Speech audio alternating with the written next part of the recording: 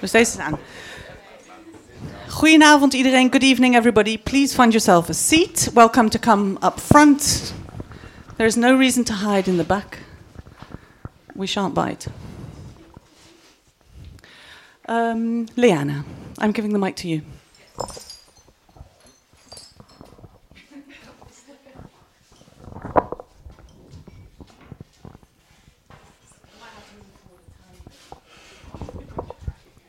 Hi everyone, welcome. Maybe if you do it on top of it, on top of the chair. Yeah. Hi everyone, welcome. Welcome to this event, Gathering Amidst the Ruins on the Potential of Assembly within the context of art institutions, organized by Casco together with Club Solo, people who are also here, welcome. We're looking very much forward to this evening. Thank you so much for joining. Also, just a small note, if you want to wear your mask, also feel free to wear it. And wait, let me get my notes. So yeah, I will give the floor to Philippine Hoegen in a bit. So let me first introduce her. Philippine Hoegen is an artist, researcher, and educator based in Brussels, currently working on a long-term practice-based research project titled Performing Working. And Philippine will tell more about the program and will also introduce the speakers. So please give a warm applause for Philippine.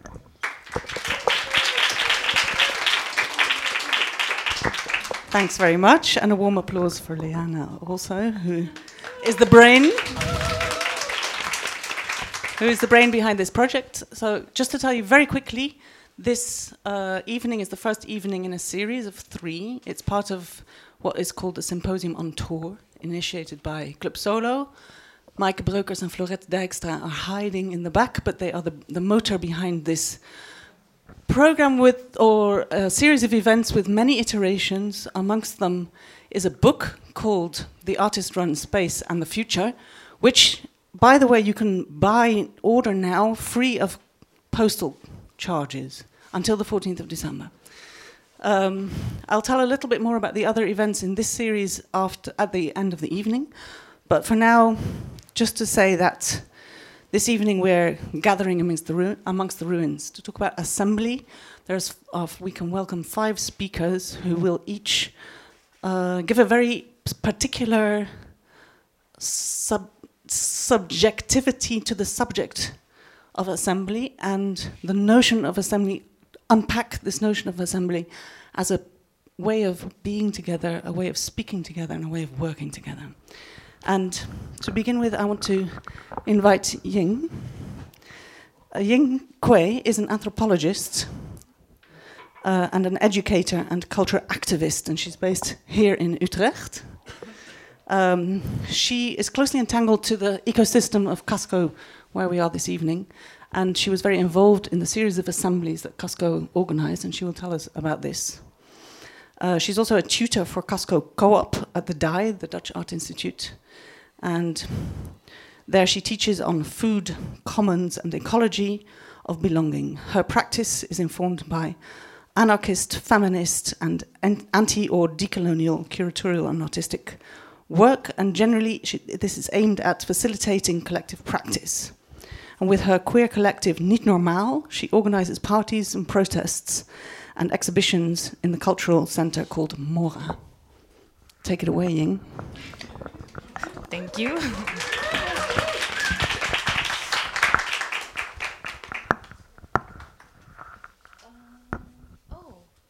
Maybe I can do it. I know you would like us to sit here, but I'm kind of reading. So do you mind if I stand there? Then I can click at the same time. Okay, thank you. Oh, yeah.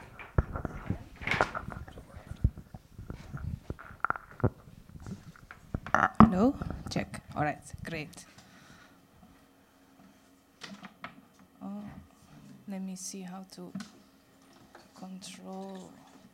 No, I think I would do it myself, because it's not so many.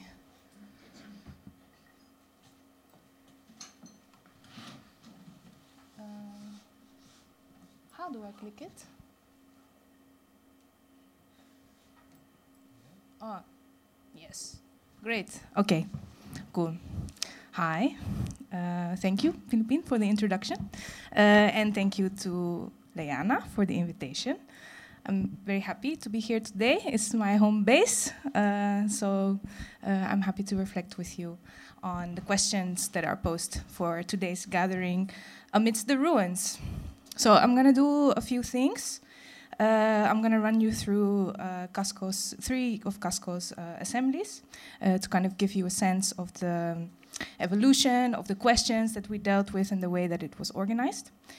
But before that, I like to reflect on what is an assembly, because something that is quite remarkable for me is the difference between assemblies from the grassroots and self-organized communities and versus the assemblies that are popping up in the art world, in the institutional art world today. So, of course, the word assembly is quite broad, right? So it may refer to all kinds of gatherings. It's used in coding and programming language. Dutch Parliament, Tweede Kamer, is also called the General Assembly. So in using the word, I like to approach it from a social movement perspective, which is mostly based on the Occupy movement, who in turn were deeply inspired by the Zapatistas. Assembly here refers to a gathering of people that practice direct democracy, consensus decision-making processes, and bottom-up organizing. It's not necessarily the form that Casco has taken on so far, that they have maybe taken on a bit more the form of a conference or like workshops, offering tools and methods for collective practice. Mixed with open spaces, but these forms for assembly from the grassroots is really where I believe the potential for assembly within the context of art institution lies. So to start, this is an unfinished mural that the Zapatista delegation left at Moira last weekend. So as you may know, there has been an airborne and a seaborne delegation of Zapatistas arriving to the continent in the past 3 months, and they came to the Netherlands. They're in the Netherlands right now, and they visited us in Utrecht the past weekend. And as we were like hosting breakfast, they had some time until lunch, and there was paint around, and they did that, which was quite an amazing gift. One of the core things that they're also here to talk about in Europe is to kind of present their 7 principles for how they call it, the principios de mandar obedeciendo, which means kind of the rules, which means kind of leading or ruling by obeying. So Mexican and Argentinian academic Enrique Dossel, he calls this obediential power, which means the delegated exercise of the power of all authority that fulfills the political justice claim. So it's based in relationality and oriented not towards domination, but towards an ethics of social justice. Relationarity is a whole concept on its own, so just to address it very shortly, is proposed in decolonial thought as a possibility for dialogue and understanding a cross-colonial difference, accompanied by the urgent task of listening. So to return to the picture, on the top it says in red, sembrar resistencia, so resistance. And in pencil, they didn't paint it, para cosechar rebeldía, to reap rebellion. And then on the bottom, you have these 7 principles for mandar obedeciendo, lead or rule by obeying. So just to run you through them quickly. The first is obedecer y no mandar, meaning to obey and not to command. Second, representar y no suplantar, to represent and not to substitute. Third, servir y no servirse, meaning to serve, not to be served. Construir y no destruir, to construct, not to destroy. Proponer y no imponer, to propose, not to impose. And finally, batar y no subir, just go below and not up. Oh, excuse me, yes. Convencer y no vencer, to convince, not to defeat. So key to these principles, it's always the people that decide. Let me quote. It implies that political leaders do not make decisions on behalf of their community as its representatives, but rather act as the community's delegates, implementing decisions made in local assemblies, a traditional decision-making mechanism. And these exist on a village level, and in contrast to traditional assemblies of Mexico, include women, whose empowerment has been at the center of the Zapatista revolution. Assemblies elect delegates to a municipal council, the next level of the Zapatista administrative structure. And next, on the regional level, several autonomous municipalities are represented through delegates in juntas of buen gobierno, the councils of good government, also in contrast to the bad Mexican government. JVG members serve for 3 years on a rotating basis in shifts as short as 3 weeks. End quote. So, what I think is interesting here about assembly is that it fulfills a crucial role within the structure for governance. So the Zapatistas are practicing this on a large scale, where they moved from autonomous territories to autonomous municipalities. And assembly was already an existing form for democratic gathering amongst the indigenous communities that they are representing. So in 1994 and 1996, Zapatistas organized the Intercontinental Encuentro, which are considered to be the first and largest global anti-neoliberal gatherings, and from which the People's Global Action was born, who initiated the Alter Globalization movement. So the little logo on the bottom is the People's Global Action logo. That movement, the Alter Globalization movement, was at the foundation of the Occupy movement, who adapted Zapatista strategies to fit their own situation. A small group of anarchists and anti-authoritarians gathered to plan the occupying of Wall Street in the neoliberal center of Manhattan, capitalist center of Manhattan. And they set up their assemblies based on anarchist and Zapatismo principles, like self-organization, mutual aid, and solidarity. And little did they know that at the time that their actions would go global. Their defining political strategies were horizontalism, consensus decision-making, and the political use of masks. This is a picture I took in my fieldwork in 2012 in New York City. Horizontalism proposed the popular assembly as an alternative to the party system. It aims to be non-hierarchical, anti-authoritarian, and without leaders. I quote, "The aim of the assembly is simply to bring into direct, immediate contact the people with themselves, as opposed to a small gathering of representatives speaking on the behalf of the people. If there is any alternative at all to the problems posed by political parties, it must begin with a popular gathering of the people, in particular those who are disproportionately excluded from the party system. These assemblies are then connected to other assemblies through horizontal social networks, including national and international gatherings. In contrast to the corruption of the party, the horizontal diffusion of power reduces the likelihood and effect of political corruption, since the assembly has no leader to be corrupted." Obviously, that was an ideal. That's the ideal. My personal facilitation practice has its roots in the horizontal facilitation methods used by Occupy, but now I rather call it anti-oppressive facilitation, in which also Hodan, that will speak here later, is a great companion and inspiration. Because obviously in practice, hierarchies, power relations, and power abuse are always present and not easily unlearned just by simply gathering together under these principles. Rather, existing inequalities will inevitably show their true colors. And Occupy was actually also critiqued to be just a democracy of who shows up. A Mexican artist friend from Cráter Invertido described the reality of horizontalism not as a flat process that has no hierarchy, but more as a process that goes in waves. Gathering like that has to be rehearsed and adapted. Each and every person, gathering like that has to be rehearsed and adapted, but it's been something like a horizon to walk towards.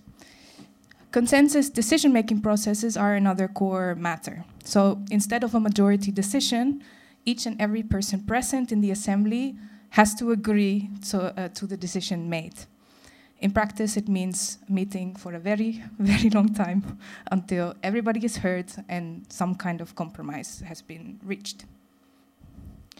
So why all this in the context of, when talking about assemblies in the context of art institutions? I wanted to lay out these foundations to think further about assemblies in the art world.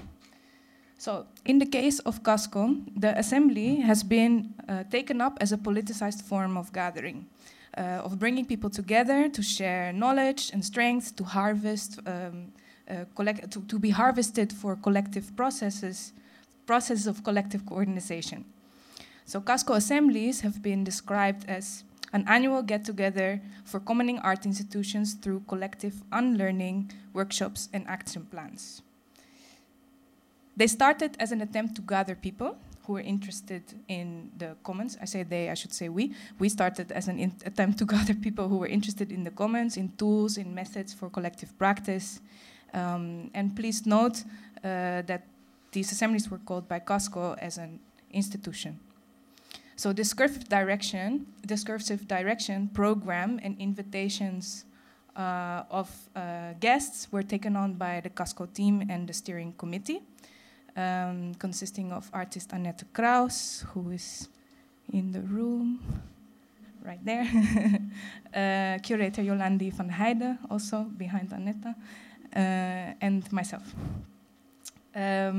Although institutional, but considering the size and the monetary wealth of Casco, I think it's up for discussion whether our assemblies are an assembly from above or from below.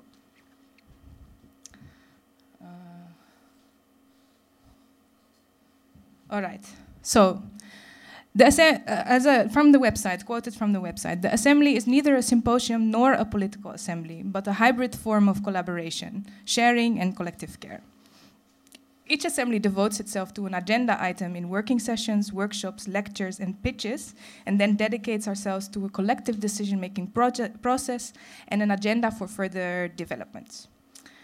During assembly, financial and non-financial resources are collected that are used to realize that agenda. Assembly works according to the common principles of cooperation, whereby each participant is given a valid voice that can be heard in various ways, and participants are actively learn about the different ways in which a working method based on the commons can be introduced in their own work, practice, and organizational structure. So I can see how all these assemblies were gatherings in the ruins, amidst the ruins of what feminist and anti-colonial scholars have referred to as CPC, ruins from colonialism, patriarchy, and capitalism, as an attempt to mobilize people around collectivized forms of working together. If even in the ruins there is life, how should we organize our survival? Each assembly put forward a question. So this is the first from 2018, titled Elephants in the Room, and it asked, within the context of the commons, how does art institutional change relate to unlearning, particularly with regards to redistribution of power? So this assembly was based on the study line around unlearning, which was a collaborative research trajectory undertaken by the Casco team and artist Annette Kraus, and it's still an ongoing study trajectory for Casco. It looked at oppressive institutional habits and routines that we unwillingly or unconsciously reproduce. Racism is an example of that. Working for a boss is an example of that. At Casco, we looked at how we, as an organization, could revalue reproductive labor and care work. So the assembly was also the occasion for the launching of that book, Unlearning Exercises. And the program was built around 6 unlearning sessions dealing with unlearning reproductive labor and care, colonial legacies in built-in environments, decolonizing practices, diverse art economies, and funding paradigms. And finally, an experiment with the collective pot. All right, I'll try to finish quickly, 2 minutes. That was 2018. This is 2019. Our house is on fire. The question asked there is what practical measures will art and art institutions take to care for our planetary commons with the power of imagination? So this assembly gathered around the draft for a climate justice code, which kind of mirrored after the governmental codes around the fair practice code for artist wage, but also the diversity and inclusion code.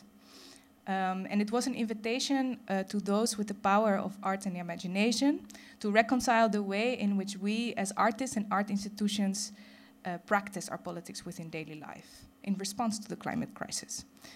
So the first draft was written by an editorial committee consisting of different collectives and organizations busy with climate justice and the commons. And then they proposed a draft for the assembly to be reworked over the course of 2 days. From that assembly, a working group committed to taking on the code and somehow finalizing it.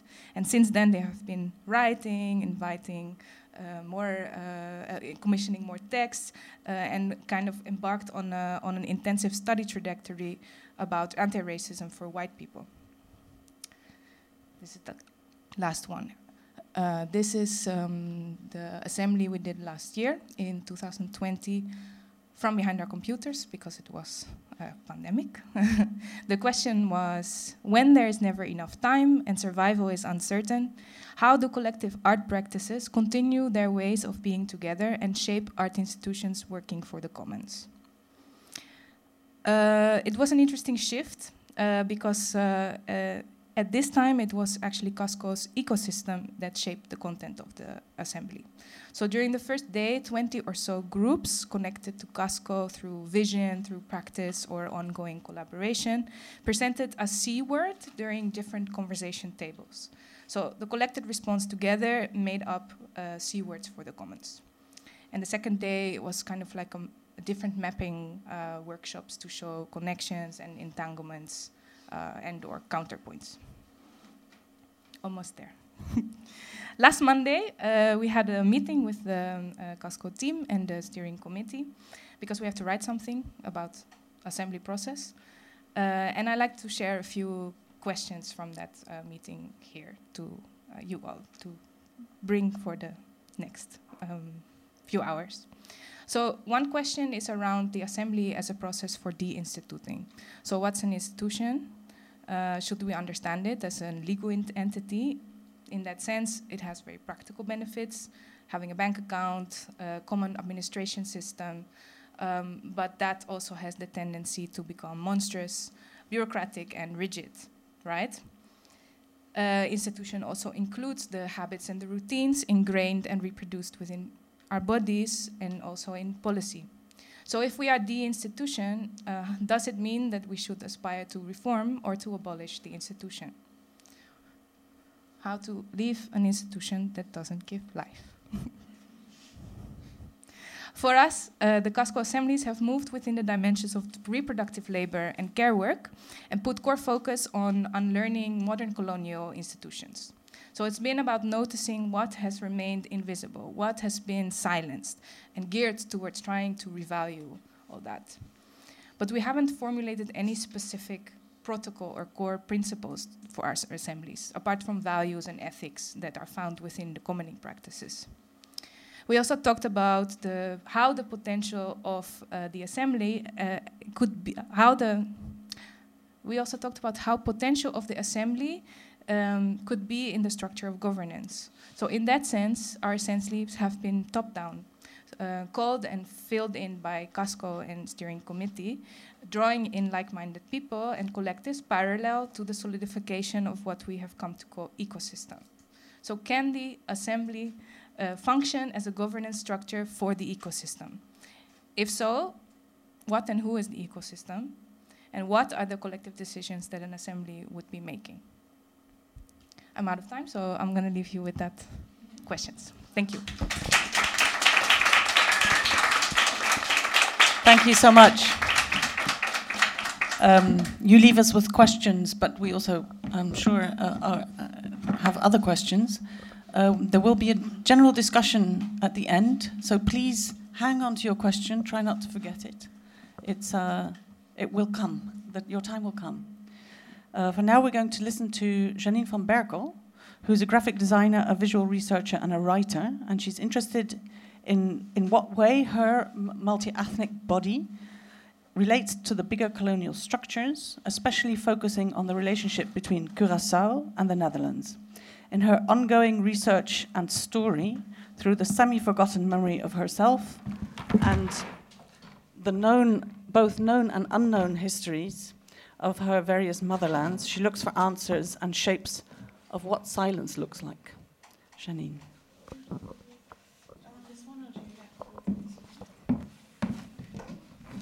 Yes. Thank you for that introduction. I'm excited to be here. I wanted to start with a moment, and if you feel comfortable to all close your eyes. And if you don't, that's also okay.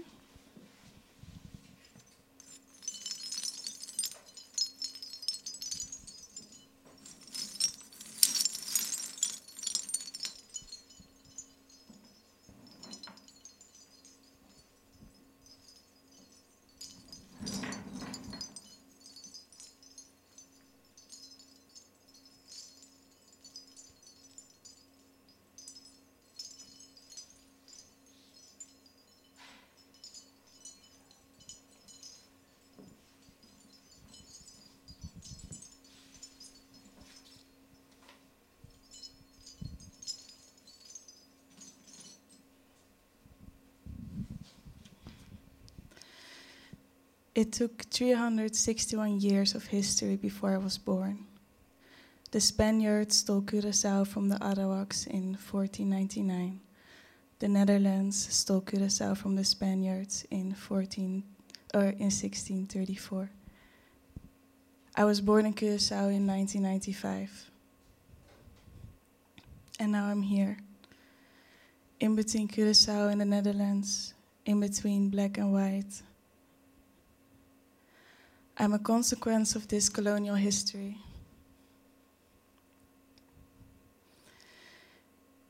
In Venus into Acts, Saidiya Hartman says, loss gives rise to longing, and in these circumstances, it would not be far-fetched to consider stories as a form of compensation or even as reparations, perhaps the only kind we will ever receive.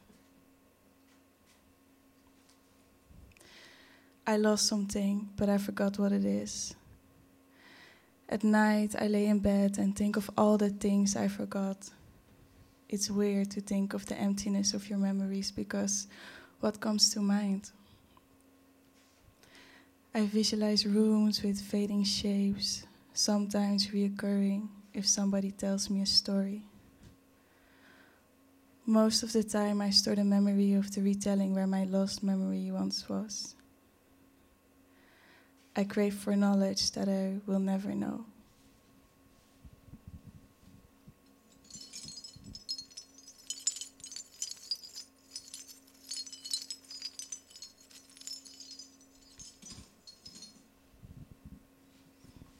You can open your eyes again.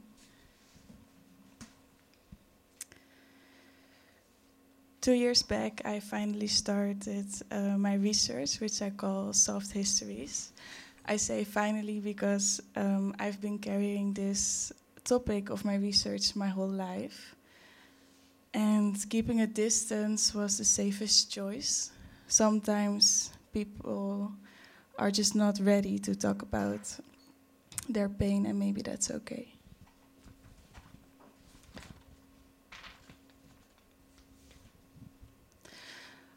While researching or searching, I explore the silences of communal and personal history, lost memories, oral stories, and everything that falls in between the gaps.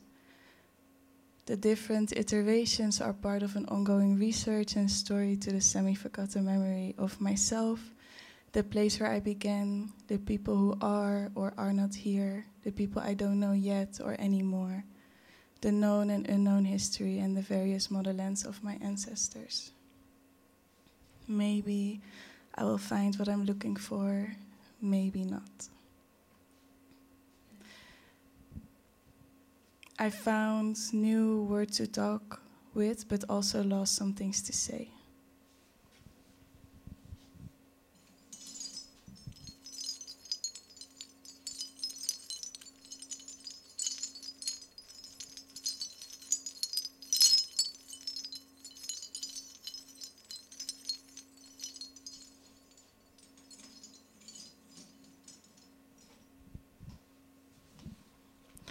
Last song. Mama couldn't talk for 10 years after we left the island. She left all her words behind because there was nothing left to say. Sometimes grief is slow like that. I just said, Mama, I hope you can hear me. Silence is also a ghost. Sunday is my sister and my brother, but only halfway.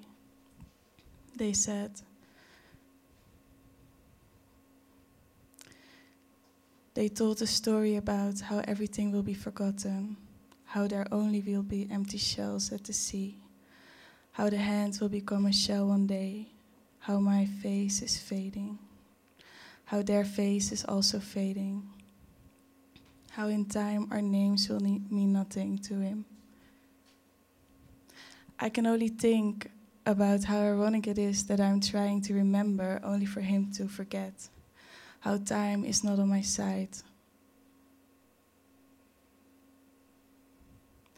They also asked if I wanted to see the shell. I said, no. Alternative ending. I said, I don't know. Again, I said, later. Nog een keer. I said,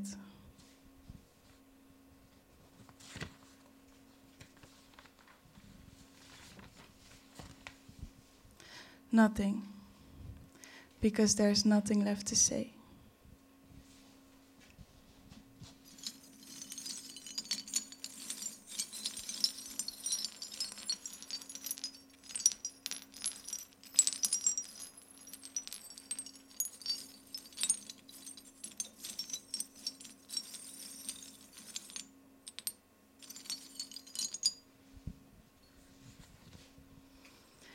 I was introduced to the concept of ghost and haunting during the workshop Ghost Stories and the Invisible by Liana Boven, which was a part of the workshop series The Diary as a Feminist Genre initiated by Emma van Meijeren.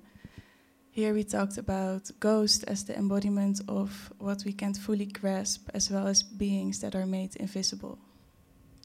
This workshop departed from Avery Gordon's understanding of ghostly matters. Which is a book, Ghostly Matters, Haunting and the Sociological Imagination. I quote here from there, to be haunted is to be tied to historical and social effects, end quote. I saw a connection in the topics I've been thinking about, but also in the way I've been working. I keep coming back to the same objects, the same text, the same photographs, the same questions and the same absence of knowledge. Like Yves Tuck describes in a glossary of haunting. I quote here, haunting lies precisely in its refusal to stop, end quote. I can't stop reshaping this question of the past because it shapes my present. In a way, I'm the ghost that is haunting myself.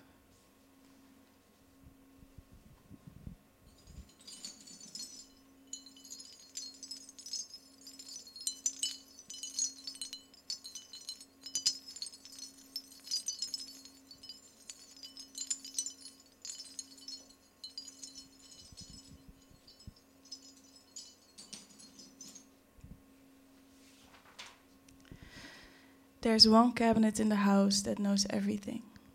It sits in the hallway, never catching the sun.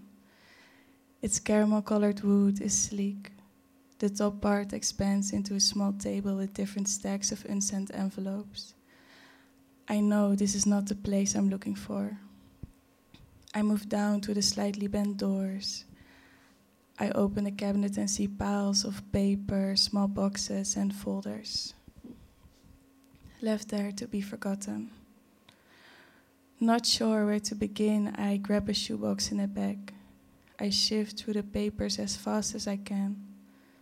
Suddenly, I see my eyes looking back at me. I carefully examine the face because it's not mine. The features feel familiar. I almost recognize myself. I know this is the hand, the man who looks like me. From that moment, I can't stop. For years, I have been, am still wondering. What do I keep looking for?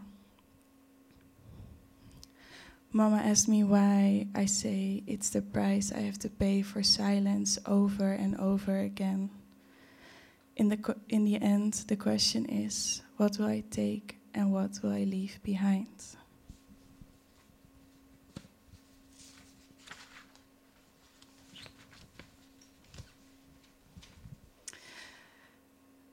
Simone van Saarloos talks in Herdenken Herdacht, in Essay om te vergeten, about ghostly matters. In the footnotes, they discuss the way Gordon is advocating the sociology should deal with what is lost and gone. And I quote here, that which is apparently not present or visible forms us. It creates a social world. That knowledge of things behind things belongs to sociology and can be achieved by listening to echoes and murmurs from the past. Gordon's book encourages to look, listen, and fantasize beyond the comprehensible. I have been listening to the silence in my personal history, but also the shared history of the ABCSSS islands. Throughout history, many different people have come to live on the different islands. Everyone carries their own generational knowledge and trauma in their bodies. And because of these different perspectives, we have different experiences. These questions the question for me then is, how can we come together when it's my time, your time, our time to speak or to listen? Which stories do we share? Which stories are unique? Which stories do we store in our collective memory? In general, I'm looking for recognition in visual representation, cultural repetitions, and shared stories. Despite the fact that I hear more and more stories, the islands still feel not represented enough. Out of some kind of scarcity, I long for gathering. I long to hear the untold stories, the stories behind the mainstream, the stories without words. Somehow I'm looking for community because of my fragmented perspective, torn body and torn mind. I feel lost in the in-between. What do we or I do with the remnants of the past? How do we navigate what's left behind?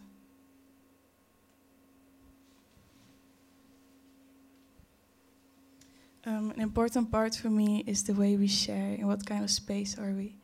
What do we see? What do we hear? How do we position our bodies in relation to the listener? How do we position our bodies in relation to the speaker? This may also be due to my design background, but I'm mainly looking for a space to feel safe to speak. In my practice, I do this by means of sound or smell of objects.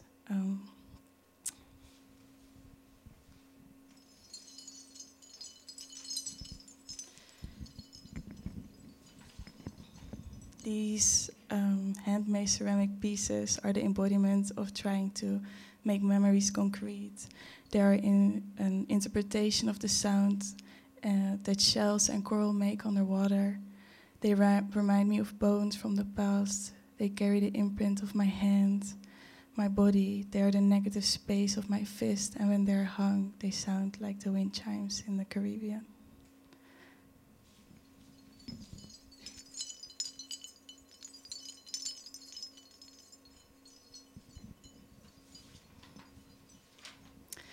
This is how memory works. I take a piece while it's still soft, move it around in my left hand, shape it, move it in between my fingers, move it until my hand hurts.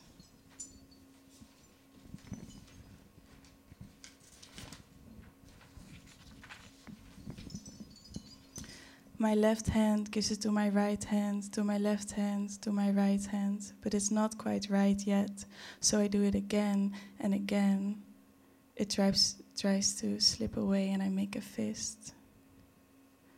They are bones, corals, chimes, past, mine. They are yours. My hand is thinking about the hand, thinking about the fist, thinking about the imprint of my skin, thinking about the imprint on the memory, thinking about how I'm back at the beginning with all the bones that I've made. Thank you.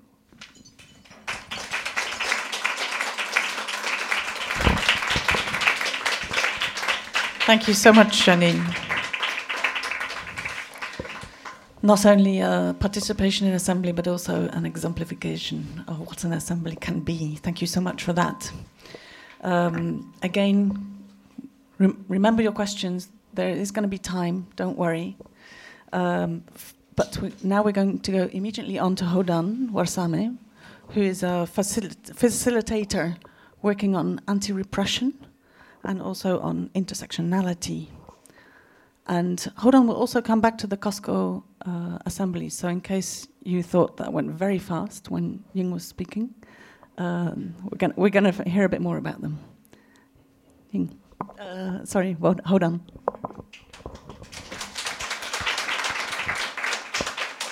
Thank you.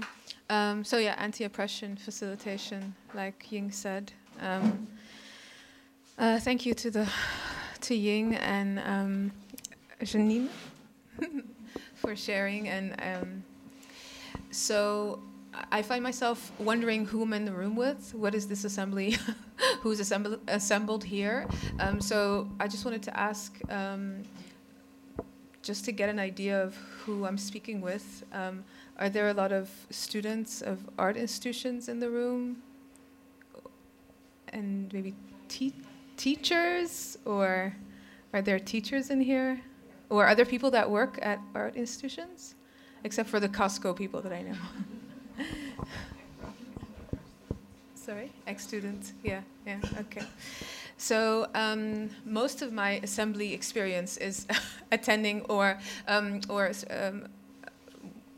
participating in the assemblies that Ying and Bina, Yolandi, and Annette organized, and that was new for me. And since then, I've gotten to know the institutional art world a little bit more. And I'll start with sharing what I think is what struck me and what I found very valuable of the assemblies that I took part in. Why I found them such welcoming spaces. I really appreciate that the people at Costco, it starts with personal relationships, and there's a lot of care and a lot of trust when you get an invitation. That's how I've experienced it, at least, from Annette and Ying and Bina, Yolandi, and Mariana. And I named the names of people because I feel like that's what's at the core of what those assemblies were about, that it's about learning and unlearning together, and that the assemblies, indeed, the way that Ying also told the story, that they're part of a process, an ongoing process that the people are committed to in trying to learn together and to also hold each other accountable, to reflect openly, transparently, to make mistakes, to talk about it, to invite others to know that you're not an expert, to build learning together, to undo some of the hierarchies that exist. I found it really valuable for me. It was really special for me to be in a space with people from all over the world. It wasn't just people from Western Europe or from the States or Canada. It was people from all over, and at the same time, there was transparency about, okay, there's, I mean, it is an institutional group of people who are working within an institutional structure and trying to do something different, and also being open and honest about the violence that is part of it. And so when I read Ruins, I was like, ruins, how come ruins?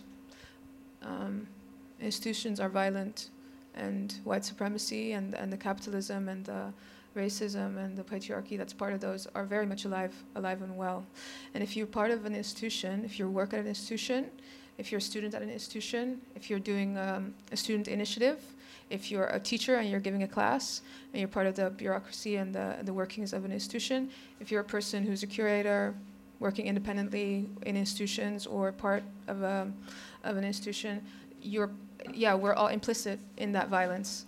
And they're hard places to be, and it's very, very easy to in an effort to survive, and also to just make a career, and also to be safe, and also to feel like you're important, to participate in violence against others, to be silent when you see stuff happening.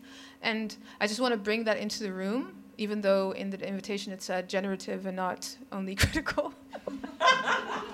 I was like, okay, let's not pretend, because if you're a person of color, if you're if you have disabilities, if you don't have the right papers, it's going to be very difficult to survive and to maintain your mental, emotional, spiritual health in places that are very white and very white supremacist, with all the CPC that comes with it. And I'm at the moment working at the National Museum for World Cultures. It's not an easy place to be, and so I want to start with first saying what I really enjoyed about the Costco assemblies, and then move on to what I think how I now look at assemblies in general, now having a little bit of a bigger view and a little bit more experience in the cultural institutional world, from working in it both as an activist, a freelancer, and also now an employee. What I liked about the Costco assemblies, I already said, like the collaborative learning, unlearning, and holding each other accountable. I feel like it's part of sometimes an assembly kind of can become a trend. Probably it is by now, as Ying alluded to. But in the sense, in the art institutional world, but what I found really genuine and really generative, sort of, is that it was a space, that it was gatherings that sort of built upon each other, and that it's part of a longer process. That at the core were personal relationships, and also a lot of care and a lot of contact between people. That's how I experienced it.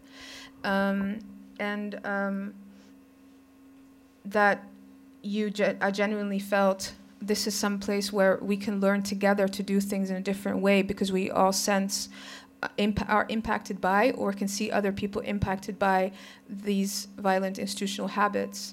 And that's cool. It wasn't an assembly for an assembly's sake. It was an assembly because you come together and you're all invested in moving forward and creating something different together. So I really liked that. I liked the trust that the team put in me, and I liked the opportunity to make mistakes. And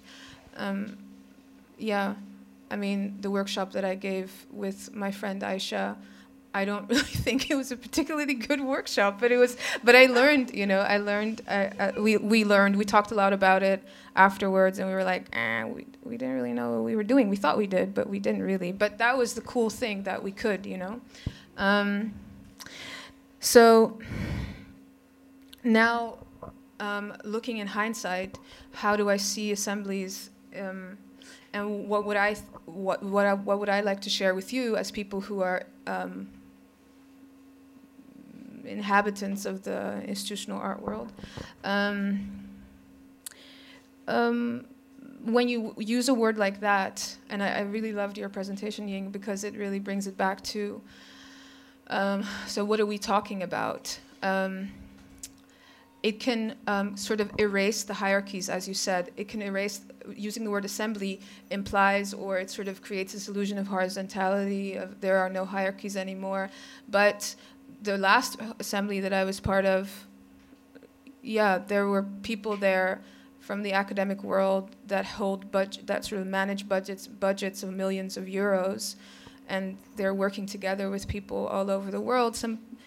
And they're talking about we're brothers and sisters, and I'm like, how is this assembly, in the way that it's organized and in the way that people are relating to it, to each other within this process,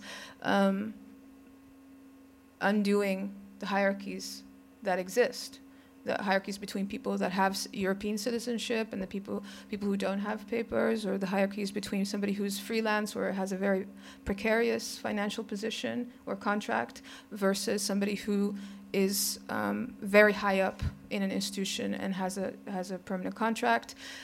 So it can be very performative, and I think that that's what I've learned that the art world can do so well. It can really, really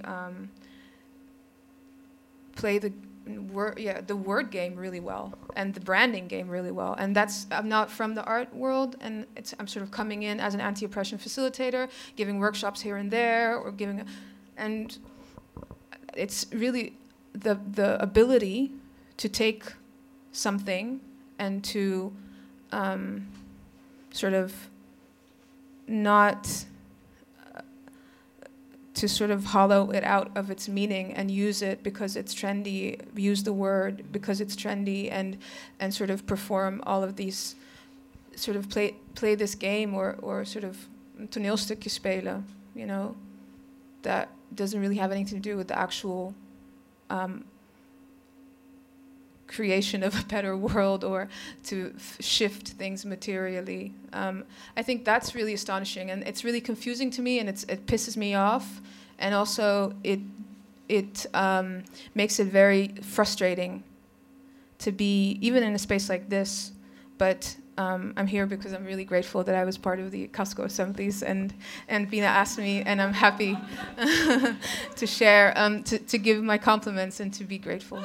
But I'm also kind of like, I don't trust the art institutional world. I don't trust it when they use words that are like decolonial assemblies. I don't trust it because behind it I've seen that the same people that are organizing that kind of stuff or using those words are being extractive. The ideas of black women are being copied and not credited. Students are being mistreated, and to the point where they have to leave art school because they're seen as their art is too much about their identity when they want to talk about, for example, their blackness, or they want to talk about being from Palestine, or they want to. So it feels like a lot of the times in the art institutional world, when I hear things like assembly or words like that, it's really just about repeat. It's just using something and not really living it. And I think that what I learned, my experience of assembly, was about how do we shift power dynamics, the question of the first assembly, and how I see the art world using assembly now, or how I imagine it is, because I've seen it being done with other words like decoloniality, or, you know, anti-racism, or Black Lives Matter, or whatever. I feel like whenever I hear somebody using those words, organizing something, inviting somebody even to talk about it, I'm like, how do you treat your people? How do you treat your students? How do you treat your colleagues? How do you treat your guests coming to speak? What are your relationships like? And I feel like in participating in spaces like this, in organizing stuff like this, what art institutions can do is sort of like, it really covers and lets people hide from accountability. And I feel like Costco assemblies were partially also about building in accountability, at least I don't know, maybe a romanticized vision, but I think that how it can happen is that you can be invited to be an expert and talk about assembly, and how to gather together, work together, speak together in a way that dismantles power relationships, and you can be a very horrible colleague. And you can be somebody who basically is stealing other people's, people of color's ideas in your school or in your art institution. You can be somebody who's basically only interested about making a career, and walking all over people, especially people of color, people with disabilities, people who don't have papers, people who have experiences of all these structural oppressions. So I'm calling bullshit on assemblies, unless they're organized by my friends, who I can hold accountable. If you're not up for being held accountable, if somebody comes to you and says you've stolen my idea, or if you're organizing an assembly and you're not thinking to yourself, why am I organizing this assembly? Who does that idea come from? Where do the ideas come from that I want to discuss here? Who has done the work before me? How do I include them? How do I build upon their work? Philippine, I'm getting pissed off. You have 1 minute. Does that help? Yeah, that does help. Then you're not really doing anything that's in the spirit of an assembly. Thank you so much.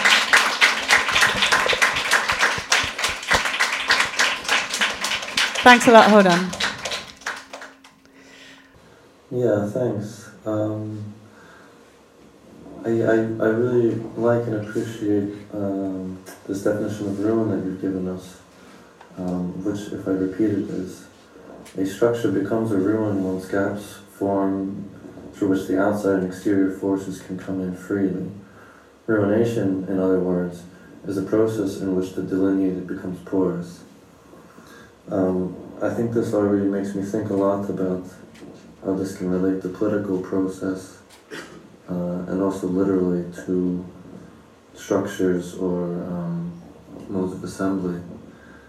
And yet it's very much links to this process of the longhouses and their decay.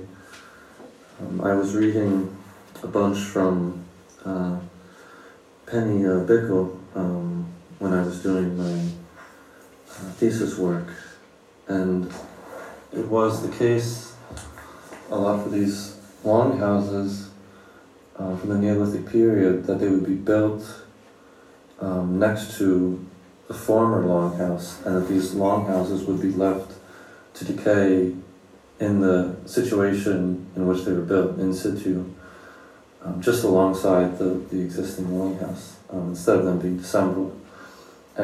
This is completely fascinating instance.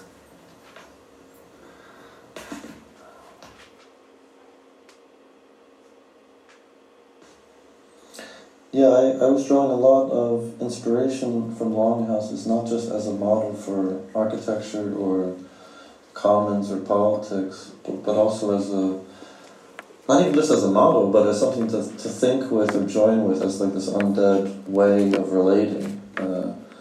That in how these longhouses were made through the specific relations and decisions, kind of, there's quite something there.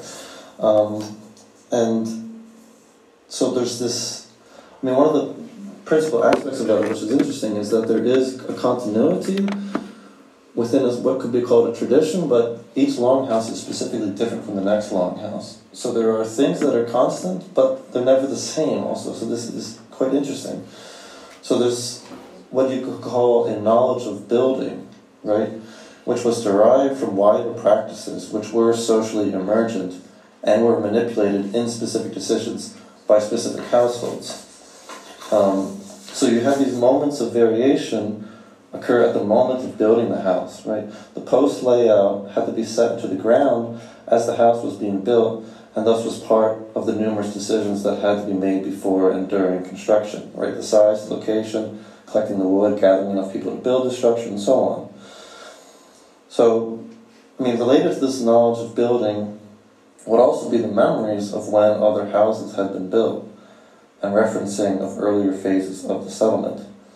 And if I read a quote from Penny Bickle, who I mentioned, she says that we are not dealing with the general sense of ancestry, but with specific relations between households and people, which were kept alive through the physical location of the house close to those that might have been abandoned. And I could just go on about like how, I'm just going to keep quoting her. She says that the continued manipulation of post spaces, and what she means by post spaces is that the longhouses, the space that you move through is dictated by the space between these posts, and posts is what holds up the structure of the house, and it also tells you how you move through it. There's a certain orientation of the posts to each other. So they would have meant each house has a slightly different engagement between people and architecture. If the house form had remained truly stable and not open to manipulation, it would not have continued for so long, as it would not have been able to play a role in the ongoing negotiation of the different possible ways of being in the community. And I just think that's such a truly poetic and beautiful, and also very material reflection, which I think, if you think of the Longhouse as an institution, it's also a very beautiful, not even a metaphor, but just a description of how an institution could be, which I think relates a lot to what you were saying about porosity and learning through decay also, right? This, going back to this knowledge of building. I can maybe describe to you how I think that this becomes relevant to what I do also as an architect or someone that's involved in kind of creating assemblies. So for me, I think this signifies a shift from a typological form of thinking to a topological form of thinking, right? Like we can think of the longhouse or an assembly or architecture in a typological frame of reference in which we're dealing with typologies, right? That's a lot of how architectural history is dealing. There's a typology for these types of houses, right? This is a whatever canal house, this is a long house, this is a whatever. And then the type kind of dictates the tradition, and then the type is kind of repeated almost as a method. And a topological way of thinking, it's a differentiation from thinking in terms of entities towards thinking in terms of relations that define a space of possible entities. So it's making a topology, like a landscape or a field in which it's possible for things to be created. So there's some reference, some knowledge of building which maybe comes from the memories or relations to what has been there and is maybe decaying next to you, or that you've been a part of, but you're not bound to repeating those things as they were, but you can kind of enter anew, starting from where you left off. And for me, I think this changes completely my way of thinking about how we would make stuff or how we would decide together what to do, which can be a political exercise or how to deal with institutions or assemblies and so on. It's something a friend of mine, who's also a collaborator and a mentor of mine, Alberto Altes, would call a shift away from method and into mode. Like to be against a method, right? A method is to say that this is how we do things, and you do it like this, that, and that, and then you have a certain kind of result, like a scientific method, for instance. They say is, I like modal. Method implies the presupposition of translatability or applicability, and therefore universality. We did this here, it is a method, we can do it again elsewhere because we know it works. A mode is instead situated or singular. It works here and now. It is working. A mode is not a model. A mode is a way of doing something as you are doing it. Once you stop, it's over. Yeah, so sorry if you think that's like a very weird format that I'm sitting here and it's also playing, but I'm not so good with like ideas of these things. So I'll just speak very briefly about two assemblies I was organizing as a teacher at Vedika last year. I mean, a part of a group of people that were organizing it, not like it's an official assembly. And also something I was doing as a student at TU Delft. And I think something which I think is like threading through these assemblies, which I think goes a lot with what was being said earlier, which I think is something which is to be like against the form of things, because I think, I mean, it's obviously you can have a non-hierarchical collective of white supremacists, for instance. So the form of how things are by itself does nothing, right? So that's why I'm thinking in terms of architecture, which is like I'm anti-formal and I'm also anti-method.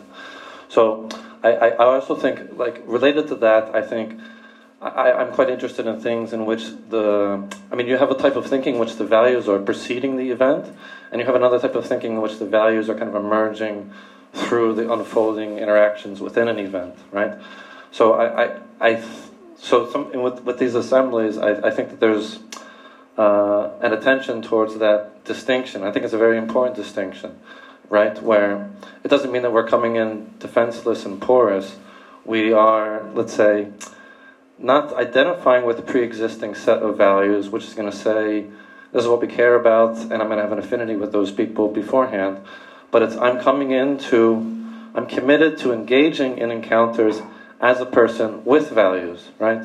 So I think that this is something that we did with the assembly at Vedika, which of course started, I don't know if you're familiar with this, started with the institution silencing some master students from giving their support for Palestinians, and then a bunch of teachers and alumni and students got together to make our own assembly to say what kind of demands we want of the institution. So within this concrete list of demands that we gave to the institution was also this sort of long and wild list of all the demands that came out of our countless meetings and pad edits and assemblies to say, what do we value, what do we care about, right? And then we just sent this whole process to the institution. So they have a concrete list of demands, and they also have all the demands which we didn't ever have the time, or probably would never have the time, to get into and resolve and come to a consensus about, right? So there's this tension between this tension between the oppressiveness of having to speak as one voice and also having to be able to speak collectively, right? And that tension is sometimes, for the most time, or pretty much all the time, it's never resolved, right? But so I think that there's something quite beautiful in the process becomes visible, and the process is also part of the demands, and you kind of leave it at the doorstep of the institution. You say, you figure it out. So, and I think there's also something beautiful in that sort of multiplicity of voices, which can become visible.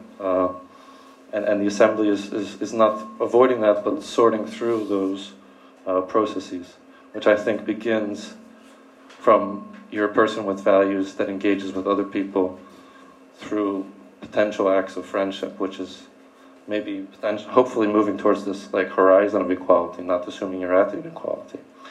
And this is something, we also did something similar here in, this is an exhibition that we did in the corridor at TU Delft, which is opposite the supposed canon of architecture, which is, of course, 100 white men from Europe and the US that have a very particular idea of who practices architecture, and you're an individual that is, of course, hiding the unpaid labor and stolen ideas behind your work. So what we did was we created a undefined list, a rewriting of the canon, which was intentionally undefinitive list of knowledges otherwise or excluded knowledges. And what we did with this was it was a potentially endless list of things that people wanted to add into this canon. So people would say, I want to put this here because I think it's important, and then we say, okay, then we should put it there. But then we're not taking that as a sort of endpoint, but it's a basis for us to begin engaging with each other.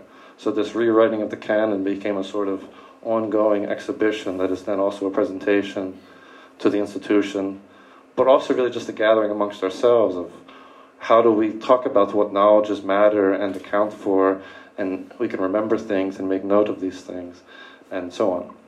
So this is also just the same as the other one where we're just presenting our process. And the outcome isn't finished, and yeah, it just goes on like that, let's say. So, I mean, I don't know if this question of what it does to the institution, I'm not so sure about, right? I mean, in some sense, the gathering and this ongoing attentiveness is the assembly, I guess. And maybe that is a pressure on the fact that it has occurred and is continuing to occur. And maybe it can just supersede the institution by going around it, but for that, I'm not sure. I just will conclude by wrapping up what I think is important for how we think about architecture and assemblies, which is maybe to repeat a little bit that I'm a bit interested in architecture, which is to shift away from form and representation of things, that what they look like and how they are actually like existing as a space, and more on how those things are made, and how we do things and how we interact with each other beyond objects and protocols. So I think that's also related to assemblies. I think it's so then it goes beyond just having a collective consensus handbook or putting chairs in a circle, right? So it's like these next steps that I think, a collective by itself doesn't mean anything. So I think it's very much also the politics of buildings is very much related to that, because a building, if we just look at the facade, it's very much hiding many things behind it, of how it's been constructed, how it's been brought there, how it's been financed, so on and so forth. So a building site itself is an assembly. It's an assembly of bodies, material, relations, and so on. So it becomes critically important that you have a design responsibility to engaging in that as a sort of choreographer for the beginning of this stage of ongoing life, which is also going to happen within the building and the building decaying and so on. So, and I think that that ability to engage in how you're going to start, continue, and endure in that process is very much also coming from our knowledges of, I don't know, ruin or decay or something, because our knowledges come from somewhere. We are people that are entering into situations with skills and practice and experience and history and values, right? And so the skill to be able to respond to a situation, I think is maybe what you could say allows for the possibility of ethics or improvisation or encounter. So I think that's what I like to focus on when I'm thinking about building things or assembling things, right? Is that performative shift, I'd say. So I will stop there. Thank you so much, Thomas.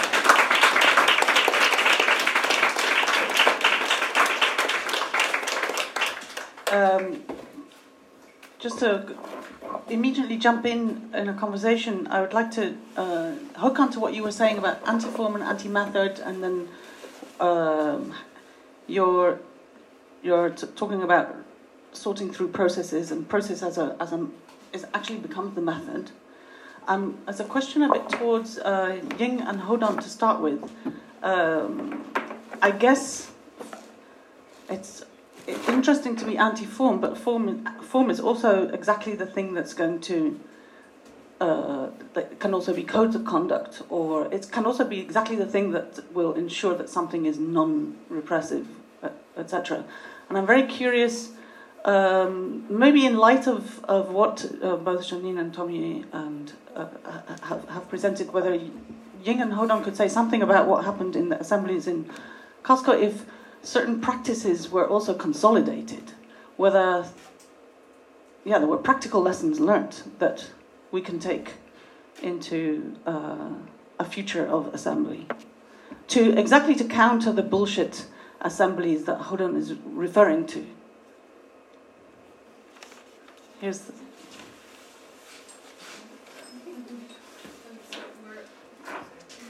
Can I give you the mic?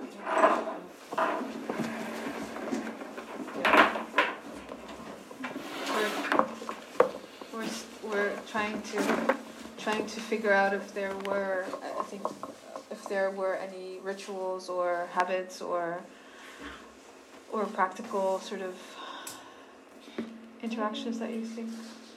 Yeah, maybe you can say something from your experience in giving that workshop with Aisha. I think it was funny that you were saying like, oh, we just did something and like, because I really appreciated that workshop because it was very practical. Maybe you can give something about that. Yeah. So that's what I did like actually. That's what I did like.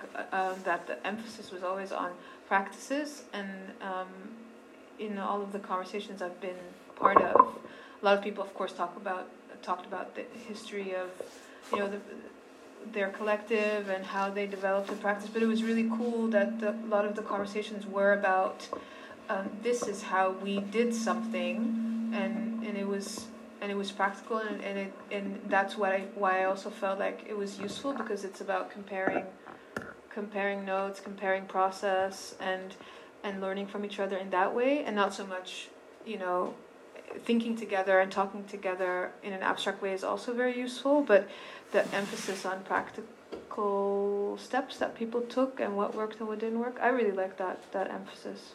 Yeah, because in that workshop you really focus on the work floor, right? So maybe you can say something about the response of people that were participating in that session. How were they reacting on like these questions that you like very upfront ask them, like, okay, what does your team look like? We can talk about diversity, but what are you actually doing to implement that? Wow, what did I ask people? What did we ask people? So it was about, this was 4 years ago. So this was about, indeed, this was the one that was about care and reproductive care. Reproductive care? How do you call it again? What do you call it? Reproductive labor. And so who's doing the cleaning? Who's doing the sort of the shoulder to cry on? Who's doing the making sure that the machine runs and people can do their work, and how is that divided, and how does gender and race and citizenship and ability and sexuality, all these axes of privilege and oppression, how does that impact that, and what is that? Okay, so what does that look like in your workspace? I guess we did ask those questions. And how did the people respond? I guess people thought that we flattened everything. They were like, well, I guess that people were right. I mean, it felt like it was not. It was a little bit maybe reductive. That people felt like maybe it was a little. That's what I remember. I misremember also. Heb je hier wat aan, Philippine? Yeah. This is a useful answer, maybe. That's a very useful answer. I'm very interested in these questions that all of you touched on in different ways of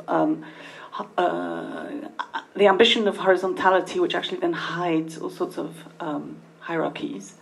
Whether it's hierarchies that have to do with the past, or whether it's hierarchies that are not spoken about, who is sitting on top of which budget, etc. I'm quite curious towards the public. Speaking of sort of practices, what it did for you, the fact that Janine was, for example, bringing in these sounds, or speaking in a slightly different way, hesitantly sometimes, or introducing silences. I'm just curious whether somebody has something to say about what that did to the dynamic of the speaker who speaks and the listeners who listen. Anybody? Come on, I'm sure you have something to say. I just told my friends that when I came in, we just came out of a conversation and it was kind of chaotic in my head, and I had difficult to focus on the first speaker. I'm sorry, it was not that it was not interesting, but it was difficult to focus because of my own situation. But then you asked us to sit down and close our eyes, and it is weird that it was like you leading the conversation makes it. It makes me think about. It's like you're on the stage, but you were not really on the stage. But it was not hierarchical. I don't know really how to pronounce it, but it's okay. But it was interesting in my opinion because it felt really like you were asking us to be in the same space, and that was really interesting for me. So that's what I can say about that. That it was really bringing everybody together instead of really forcing people, but just asking a really gentle, nice, quiet way of being present. Yeah. Mm-hmm. So. And also in a way, kind of giving, or next to like being together, also kind of allowing a person to be alone, or allowing a person to be in its own kind of space and time and body and experience, which maybe can create also togetherness. But I think also that's also kind of beautiful that, it's not maybe about who's there or who's here or who's behind me, but just about like, okay, close your eyes and that's the space. That's all the space you have, and that's a very special space, I think, or place. Yeah.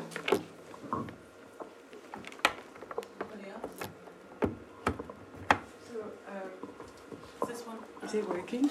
Yes. So maybe I use this moment to send Philippine away. Because for some inevitable reason, she needs to leave now. So I'm taking over in tune with Leana. So thank you so much for moderating. Thank you so much. Thanks very much for having me. I really apologise, but I have to get the last train back to Brussels where I live, because otherwise I have a problem in the morning with an interview. Very, very sorry, and thank you so much, everybody. It was a really beautiful evening. Thank you.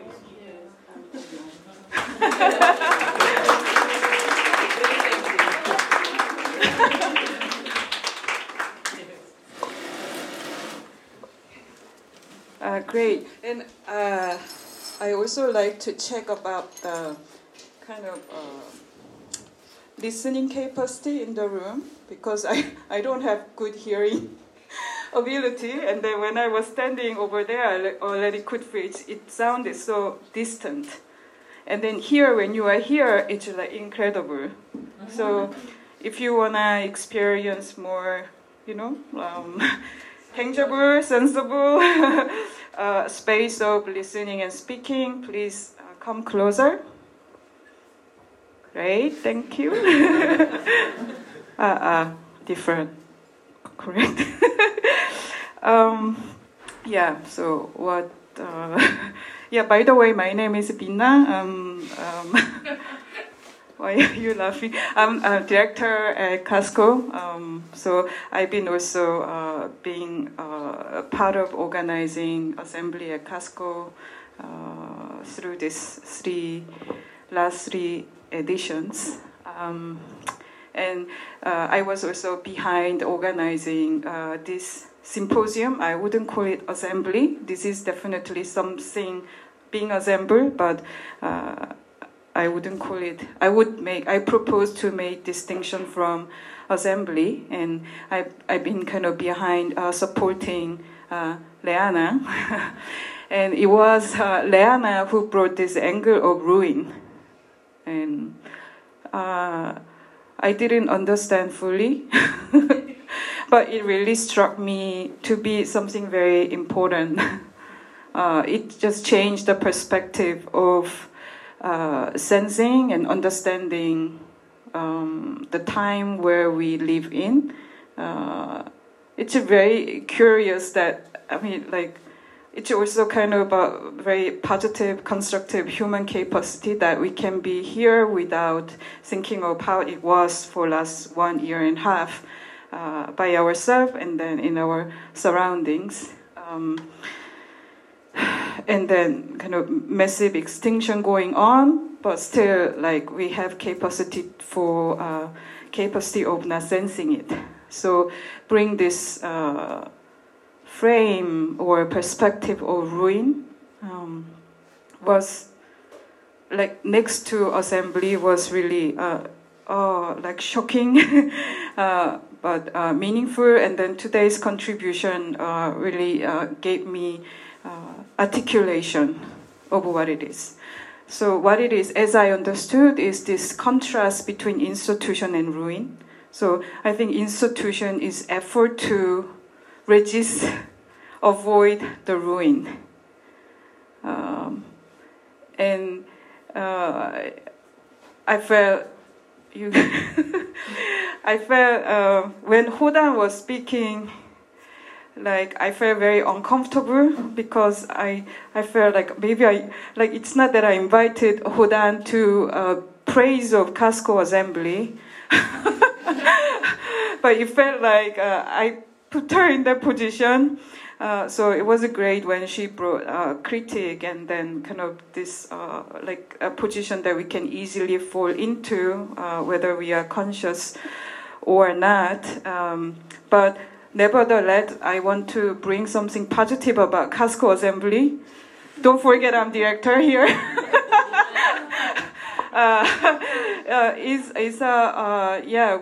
Within this ongoing ruination, actually also a colleague and friend artist Natasha Sadre Hagigian using this notion ruinous ruin. So ruin, I don't know, it's like ruin that is really like ruin becoming ruin. So it's a like layered and expanding process of ruination. I felt horrified when I attended assembly that kept very proper protocol. And then if there's something meaningful in our assembly is that it is messy and compositional, and then we bring different tools here and there, and it is personally also one way to really like keeping the relationship. So I was thinking of like again like what is friendship in the ruin or within institution. So because keeping institution against ruin also breaks apart friendship. But within the assembly, somehow I think we survive from this ruining institution or something like that.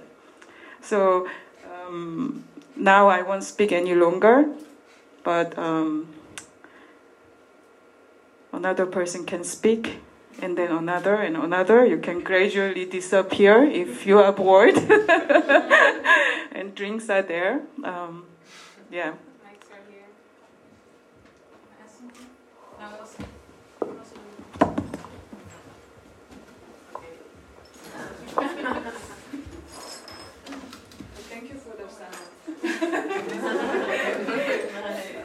Thank you, Bina, also, and thank you indeed for the sound. Yeah, thank you also for indeed making this connection between the ruin versus kind of the institution. And to also the public, we said the program would end at 9, so indeed now it's 9. So maybe we can go towards a closing, but I would be really interested in also hearing the speakers, maybe if they want to respond on one of the other presentations, or if you see connections between more the maybe artistic approaches or the more reflective on the assemblies of Casco, for example, approaches. If someone wants to reflect on that. I see Hodan. Maybe no. Okay.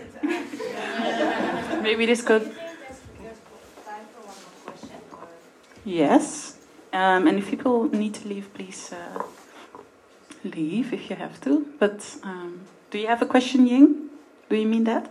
No, I'm just curious because we've been speaking, so I'm curious about what is happening in so many. Is there anyone here who has a question to maybe one of the speakers or wants to say or comment? There's a mic here, and please, yeah. So the question that I had listening to all of it, and thank you for everyone who spoke, is what is then the necessity of participating in institutionalized processes in the first place, right? Because again, I'm coming from a place where I haven't really participated in the art world or in a lot of these educational, for example, institutions, right? But of course, it does still feel like there is a place for that. But then listening to it, because they reproduce a lot of these systems of oppression, why participate in the first place? Is my question. That's a good question. Is there someone who wants to respond? Can you say something about the position that you are coming from? If you're not if you're not really participating in the art institutional world, can you say something about? Well, as not in a way that I depend on it, right? Not in the way that I was. I don't really have the chance to for many reasons, but at the same time, I do feel like a lot of the times in my life, I feel like I would want to, but it's also still, there is that component to it that not only do like financial issues stop me, but also the philosophical issues, right? So.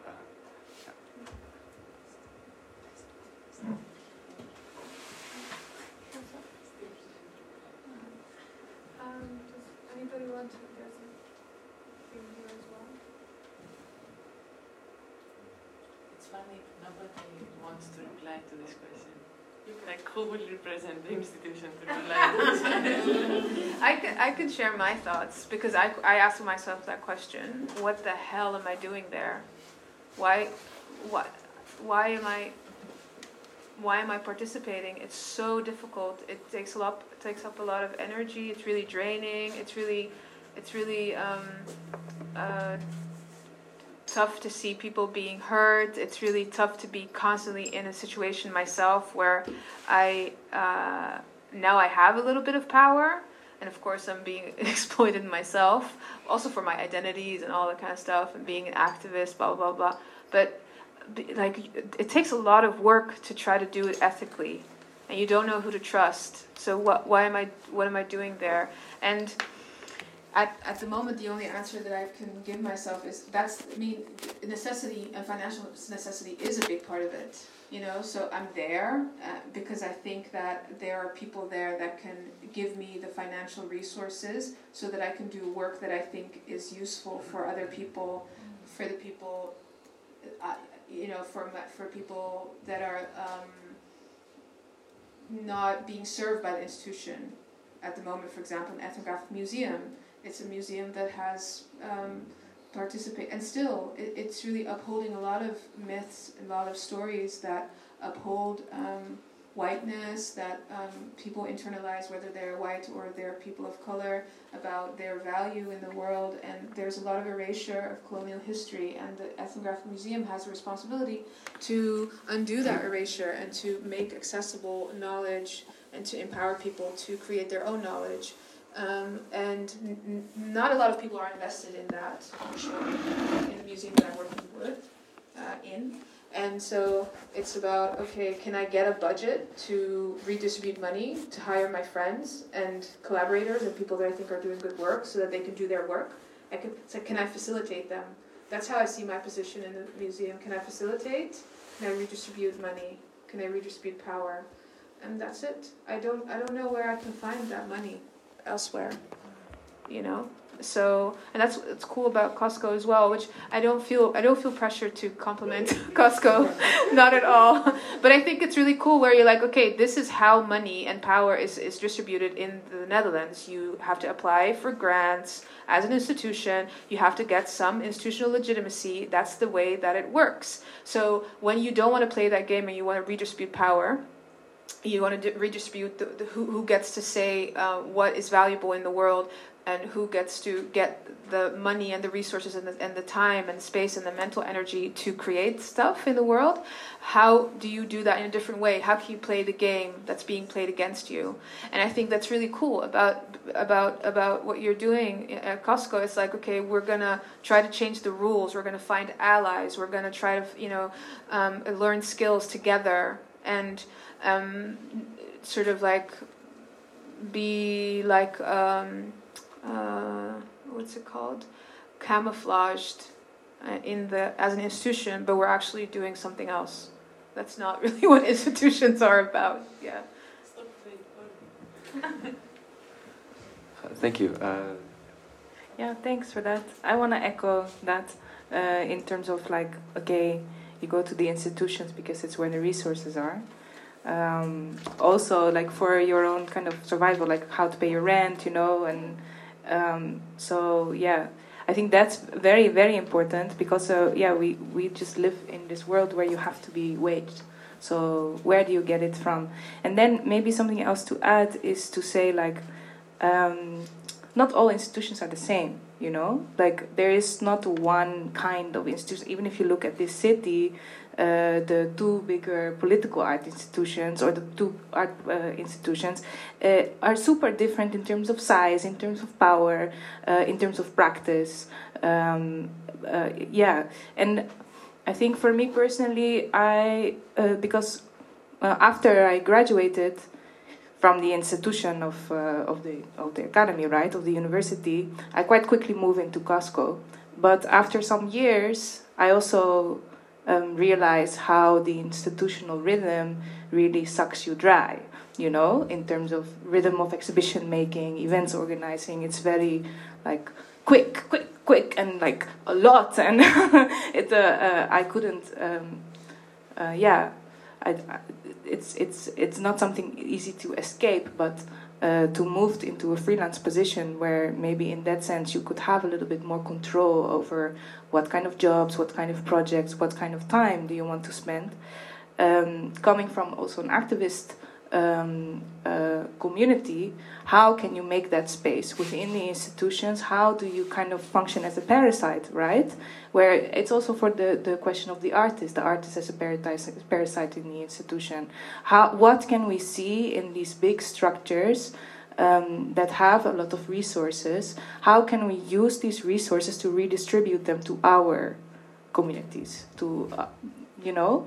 and I think Casco is quite unique in this. I don't know an institution like Casco that functions like this, because when I worked here as community organizer, I just got a budget for, paint for banners, and they said, okay, here's our space, just bring your people and you can just use it whenever.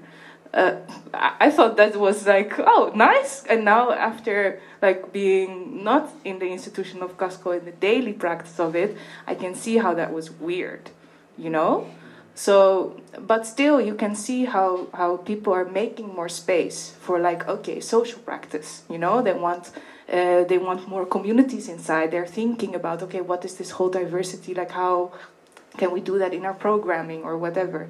So I think there is potential from the outside, as parasites, as activists, as artists, as cultural workers, to influence this discourse. And ideally, it goes into the practice. That is a whole next level of transformation.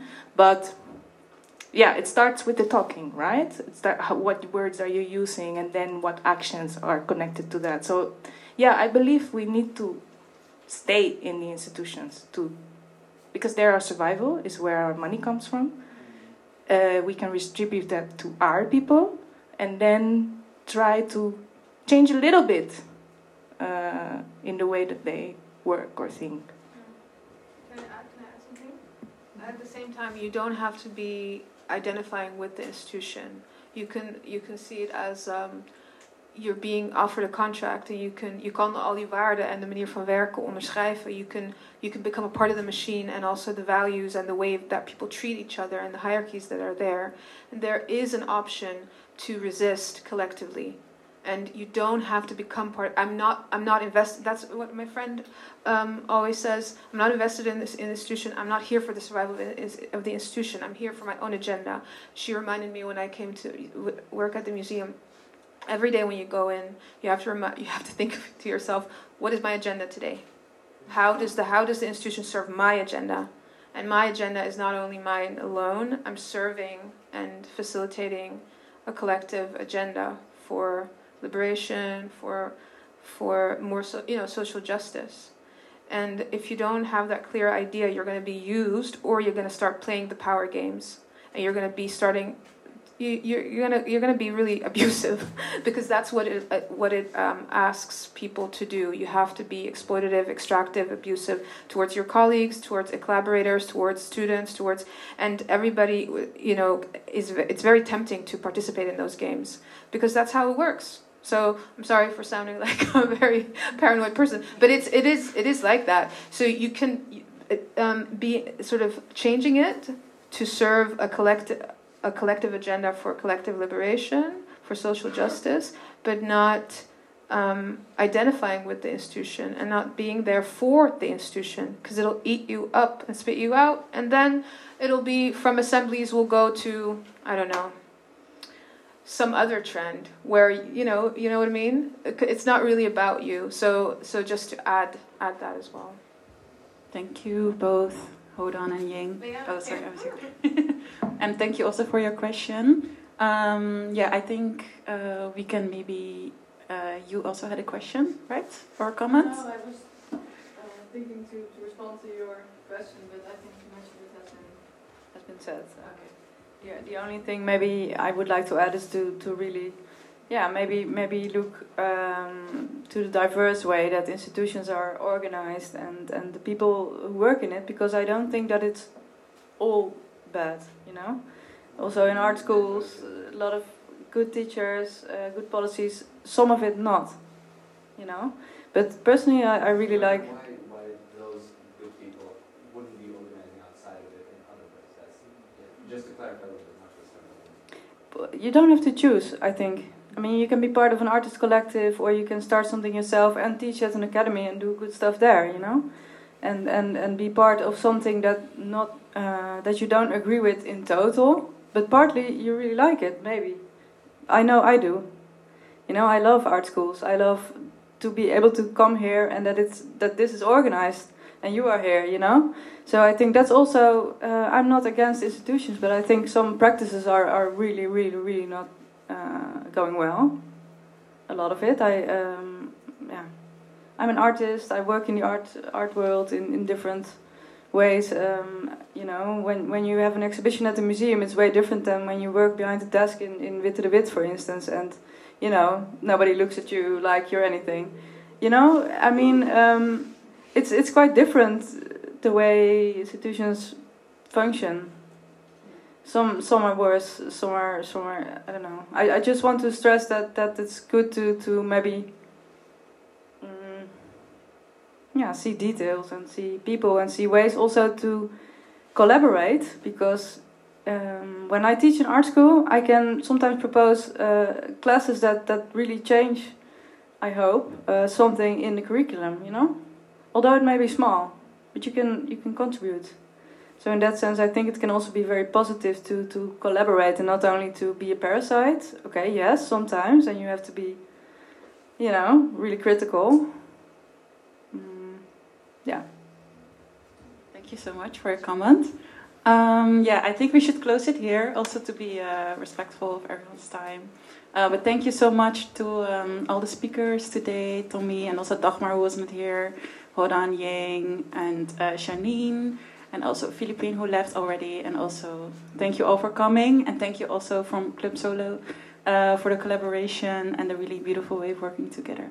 There's more time until 10. We have the space to have drinks together, so you can also ask your questions then to each other. Thank you so much.